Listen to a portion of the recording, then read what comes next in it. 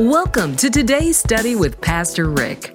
Reaching thousands around the world by radio and online, Pastor Rick provides answers to the challenges of everyday living. Hi, this is Pastor Ricky Temple. I am so glad you're with me today. This is one of my favorite things to do in all the world, teach the Scripture. And so I want you to sit back, get ready to enjoy a practical walk through the Word of God that will help you in some practical areas of your life. You know, when you get through with the cat, the dog, and all the things you're dealing with, it can be really tough. But I believe that when you open God's Word, it helps make your day better. So enjoy today's study. It will help change your life. Enjoy. I want to read from Luke chapter 10, verse 30. And I want to get you to look with me at a series of 7 verses that tell an incredible story. One you've heard many times before. It's one of those famous Bible stories. Jesus replied with a story. It starts off from the New Living Translation. He was asked the question, who is my neighbor? In a discussion with a leader, Jesus answered him with a story. A Jewish man was traveling from Jerusalem down to Jericho, and he was attacked by bandits. They stripped him of his clothes. See this in slow motion.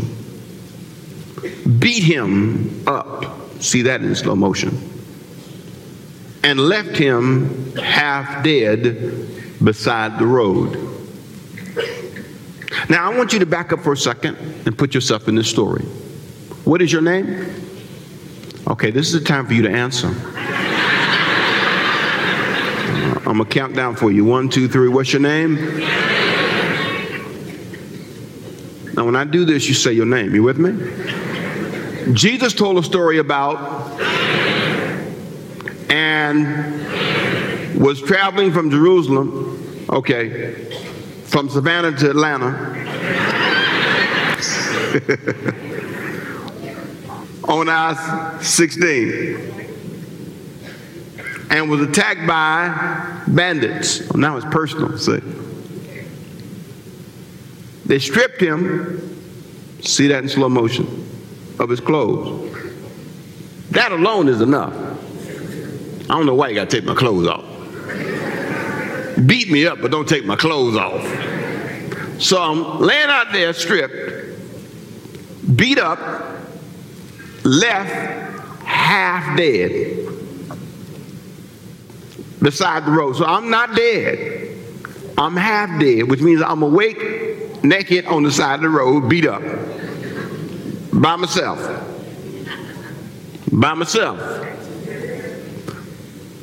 By chance, a priest came, man of God, along and saw who? That's you. But when they saw you laying there, he crossed to the other side of the freeway. Is that my pastor leaving me up here?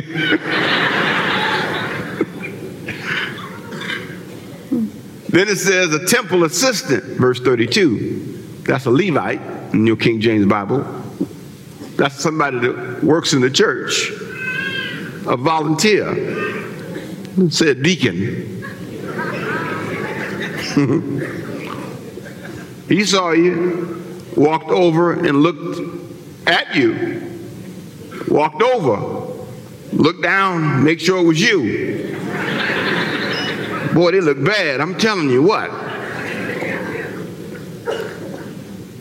And passed by on the other side. So far, the church people are not doing good. This is not going good for church people. Verse 33. Then a despised Samaritan. Now you got to understand, a Samaritan was somebody the Jews did not like. They said that the only reason, one of their little proverbs was, the only reason God made Samaritans was to fuel the flames of hell. They didn't like them. Half-breeds. They intermarried with Gentiles. the least of the least, frown up when you say their name. It says, then a despised Samaritan came along, and when he saw the man, when he saw you, he felt compassion for you. Going over to him, the Samaritan soothed his wounds with olive oil and wine and bandaged them. He put the man, or you, on his own donkey in his car and took him to an inn, Holiday Inn. Okay, the Ritz. And he took care of you. Verse 35. The next day he handed the innkeeper 2 silver coins, telling him, take care of this man. If his bill runs higher than this, I'll pay you the next time I'm here. Now, which of these would you say was a neighbor to the man who was attacked by the bandits? Jesus asked. The man replied, the one who showed him mercy. Then Jesus said, yes, now go and do the same. This is a fantastic story that highlights 4 groups of people, 4 individuals, 4 groupings I want to focus on. And it shows 4 attitudes that stand out to me. The first group is rarely talked about, but they're the bandits. Everybody say the bandits. Now, these are some special guys, and whenever I hear this preached, nobody ever talks about them. These are the gangbangers. Running around looking to take advantage of people, looking for some way to steal something, do something. Now, I believe there are 2 types of bandits. There's the obvious bandits and the not so obvious bandits. Now, some of you would recognize a bandit. You can see them coming. They look like a bandit. They hang out with other bandits. But what gets you is those sneaky bandits. Have you ever dated a bandit? I'm just curious. You couldn't tell that she was a bandino. She was a bandette. Sometimes you don't know you got a bandit until they become your friend and start borrowing your money. Everybody say bandit. Bandit. Now, sometimes in the future, when you deal with people, you go say, bandit. This is a bandit. Coming to my house, I got to go to work tomorrow, and they still here. Everybody say bandit. I got to go to sleep. You need to leave right now. Bandits are amazing. They take without concern for you. I mean, how much does this guy have? Why do you need his clothes? Why do you have to leave him out here? This has nothing to do with need. They just bandits. The second group that stands out, the second individual, is the victim. I don't know if you've ever been a victim, but I have been a victim. I have been robbed before. I'll tell you what happened. I was in L.A. and I was walking with a bandit. See, he was a bandit, and I mean, he was a friend of the family. And sometimes when they're a friend of the family, you can't tell. So I met. Now he was not an obvious bandit. He was undercover. So we ran into the real bandits. It was a gang called the Hoover Groovers. Hoover Groovers. In L.A., there's a street called Hoover, and there's the Hoover Groovers. And I was walking with the bandit, you see, and he was drunk. But he's a family member, so not a family member, but a friend of the family, so you just kind of overlooked that, right? So we were going to the store. So on the way to the store, he's drunk and he sees the Hoover Groovers. Now, it's about 8 of them, and he starts to cussing them. And I'm standing there saying, hey, don't do that, don't do that, don't do that. I was a teenager, don't do that, don't say nothing to these people, just go in the store. No, what y'all gonna do? I'll take on all of y'all. I said, no, you won't, not with me. You're not taking on anybody. He just drunk, y'all ignore him, he's just confused, he mixed up. So they didn't bother him, he was an older guy, they didn't bother him. They waited till later when they saw me by myself. When I came back to the store later on, another day, they said, oh, look who's here by himself. And they made me pay a tax. They call it an insult tax. I didn't have but $1. They took 75 cents of that. There are moments in your life when you are a victim. And you're not a victim. Sometimes you don't know how in the world did I get here? Who dragged me into this? The Bible doesn't tell all the reasons why he was a victim, but we'll come back to that. Third group, we got the church people. Now, the church people in this story, as I said, they don't do too well. And then we have the Samaritans. Now, each one of these groups has an attitude. The bandits have a violent, don't care about the rights of others attitude. The bandits don't care who they hurt. The victim has a I never believed this would happen to me attitude. The church people have a I don't want to be involved attitude. They just want to be church people, but they're not willing to engage. The Samaritan has a I can't pass by and let this happen attitude. Now I want you to compare the two attitudes between the church people and the Samaritan. Now you would expect that the church people would have a caring attitude. And if you're not careful, you can really overjudge the church people here. Because you probably need to ask yourself a couple of questions. Are these burnt out church people? They have helped enough people. They've seen enough pain. They've had enough trying to help people. And the last time they went to help somebody, they got burned. I don't know. Could these just be church people who have just overdone it? They're overripe. Or could they be insensitive? Now, most of the time when you read the story, they're viewed as insensitive people. But let me just give you a little scenario. I've been pastoring for 33 years. And when I first started, I was really just excited to help everybody. And I used to get so disgusted with preachers who just didn't have any patience with people. I didn't understand that. Just like when you have little children and you don't have any kids, you just don't understand why a parent won't let them ride that little horse. But after you've ridden 15 horses in one day, you're not riding this horse, boy. You understand? You see. So when I started preaching, I was really, just really eager, and I wanted to help everybody. And I used to see preachers, they say bad words.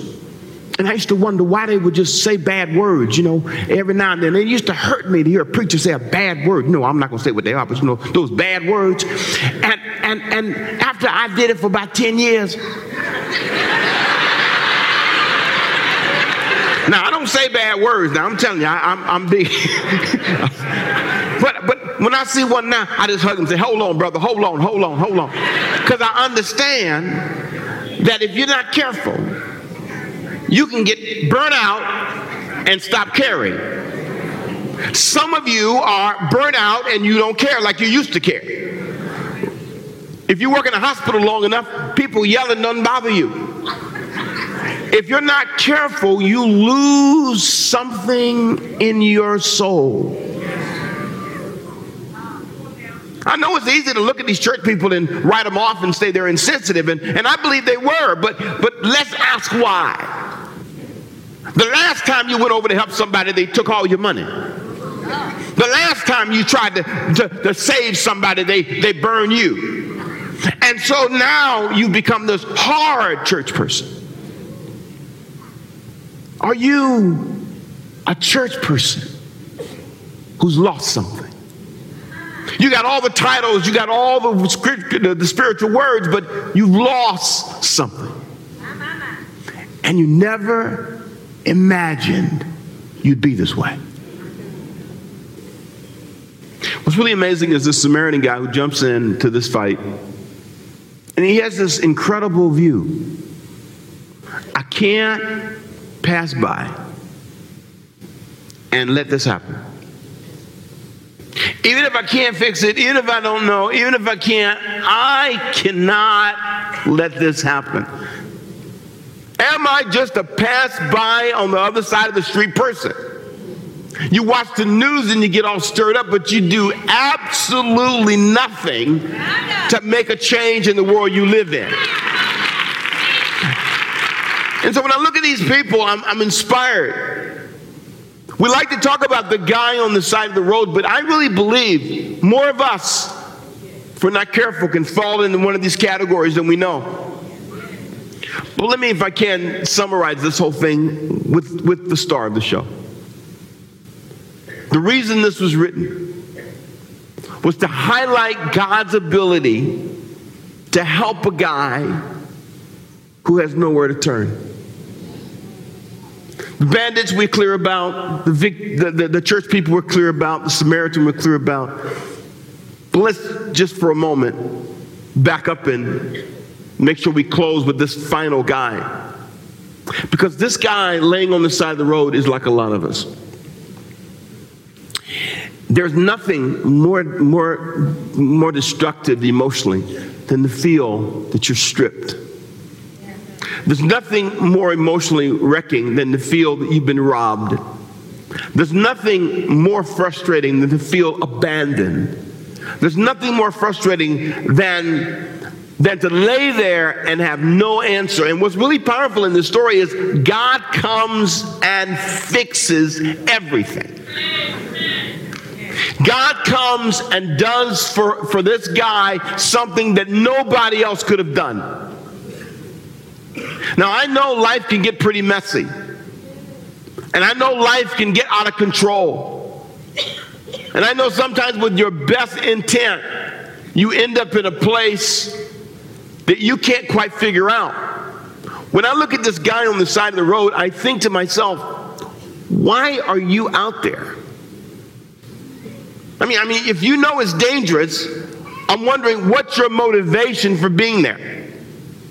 Didn't you know better?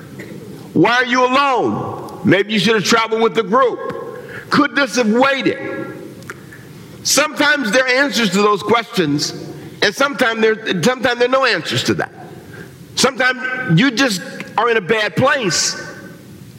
And what's really powerful is whether I got there by mistake or if I got there because I was hard-headed. However I got on the side of the road stripped and naked, God still cares. Come on, amen. God still cares.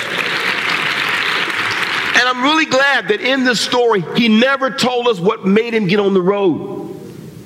He left it open. And I think that's important. Because sometimes when people are in a bad place, we want them to explain. So how did you get a divorce? We didn't like each other anymore. That's the bottom line. How did you get sick? I don't know how you got to where you are. But what this story says is the living God cares about abandoned, stripped people. The living God has a plan for abandoned, stripped people.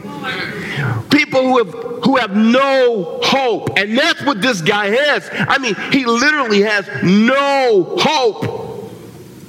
The church people have let him down for whatever reason. They may have had good reason, but they let him down. There's nowhere to go. And I'm telling you, in this life, I've had these moments. I remember one time when I was a kid, I was in the house with my mother, and she was overcome by and fell out and stopped breathing. I was 12 years old. I will never forget that moment. We'd had some kind of CPR class at school, and they taught you how to clear the airway and do all this stuff. And I remember I was by myself. No, I was younger than that. I was about, I was about 10. And I dragged her out of the house. I remember being on my knees, and I remember saying, "Help!" And nobody came. And I remember they taught me in school, and I put her head back, and I did this thing. It was amazing. I managed somehow to call 911. Back then it was 0. You remember that, don't you? And I remember it took the ambulance, it seemed like forever, and nobody came outside, and nobody helped me. I was 10 years old, breathing in my mother's mouth. It was amazing how it felt. Some of you came in here feeling that way. You dragged in here a whole lot of hurt and a whole lot of pain, and you don't know who and how God can work this out for you. But here I am to tell you, unto him that's able to do exceedingly, abundantly, above all you can ask or think. One of the most amazing things for me is to see how God can miraculously provide for me when I have nowhere to turn. When I have done all I can do, whether I did it right or wrong, God looks at me and says, I know you're laying there. I know you have nowhere to turn, but I'm God and I still can work it out for you. Come on, church, say amen if you're hearing me. My mother survived that day, and the man looked at me and said, son, you saved your mother's life. Who knew that something I learned in school would translate a few minutes later? And I just believe that we serve a God who can. And I think it's time for you to say, I may be laying here stripped. I may feel abandoned, but my God is still alive. And as long as my God is alive, he got somebody coming my way. I don't know when they're going to come. I don't know how they're going to come, but I know somebody's coming. Can you shout amen, church, if you're hearing me? I believe with all my heart that I'm not going to always be a victim forever. I believe God will handle the bandits. I don't have to worry about them. The Bible says, whatsoever a man sows, that shall he reap. So I don't have to worry about them. The church people, I believe you just put them in God's hand. Let God work that out. But here's what I think you should do with church people. Learn their story. Don't just judge them. Don't just spend your life trying to criticize them because they have their own story. Don't spend your life mad with church people because you're going to be mad a long time. Don't be frustrated all of your life because somebody in the church let you down because you're going to be frustrated a lot. Somebody is going to leave you. Somebody's not going to help you. Somebody's not going to pay your bills, but God is still God. Come on, say amen. And I think it would be a great thing for you to release somebody. You're blaming some church person. You're still focused on the bandits. Let God handle them. Let God work that out. You've got to learn that God knows where you are. You may have never have imagined being where you are, but God has imagined your deliverance. There's a moment in life when you come to yourself and you say to yourself, I believe God's word. And I'm not going to allow myself to live with this fear of being a victim. I'm not going to allow myself to be afraid of being stripped and naked. I'm not going to allow myself, because if you read this kind of story, you can end up saying, I'll never go down the Jericho Road again. I'll never take a risk again, because the last time I did, I was left down on the road. Some of you are there. All of your conversation is about what the risk you don't want to take. Let me tell you something. There's never been a trial you've been through that God didn't bring you through. There's never been a moment in your life when God did not bring you to a place of great victory. One of the great things about Paul that I like, that I think is the most amazing thing about him, is Paul was the most beat man. He was stripped several times, whipped several times, but he kept coming. And you know, that's what made him awesome. That's what made him fantastic. Paul didn't spend a lot of time feeling sorry for himself. He saw a bigger cause. So why are you living such a safe life?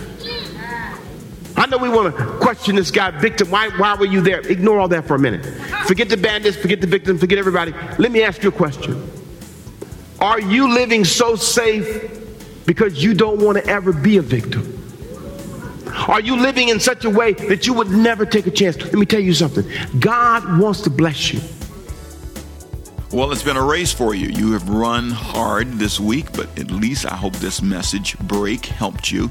Sometimes you need to just sit back, take your shoes off, calm down, and rethink life. Don't get frustrated and let all the things around you get you rattled. Just stay focused. You know, I believe that you can make it. I believe that because you've made it so far. So stay focused, trust God. See you next time.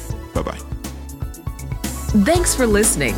We hope you enjoyed today's message from Pastor Ricky Temple. Watch more encouraging messages from Pastor Rick at www.rickytemple.tv. If you'd like a copy of this message, click on the bookstore tab at rickytemple.com, where you can watch Pastor Rick live and get information about our ministry. Join us next time for another uplifting message.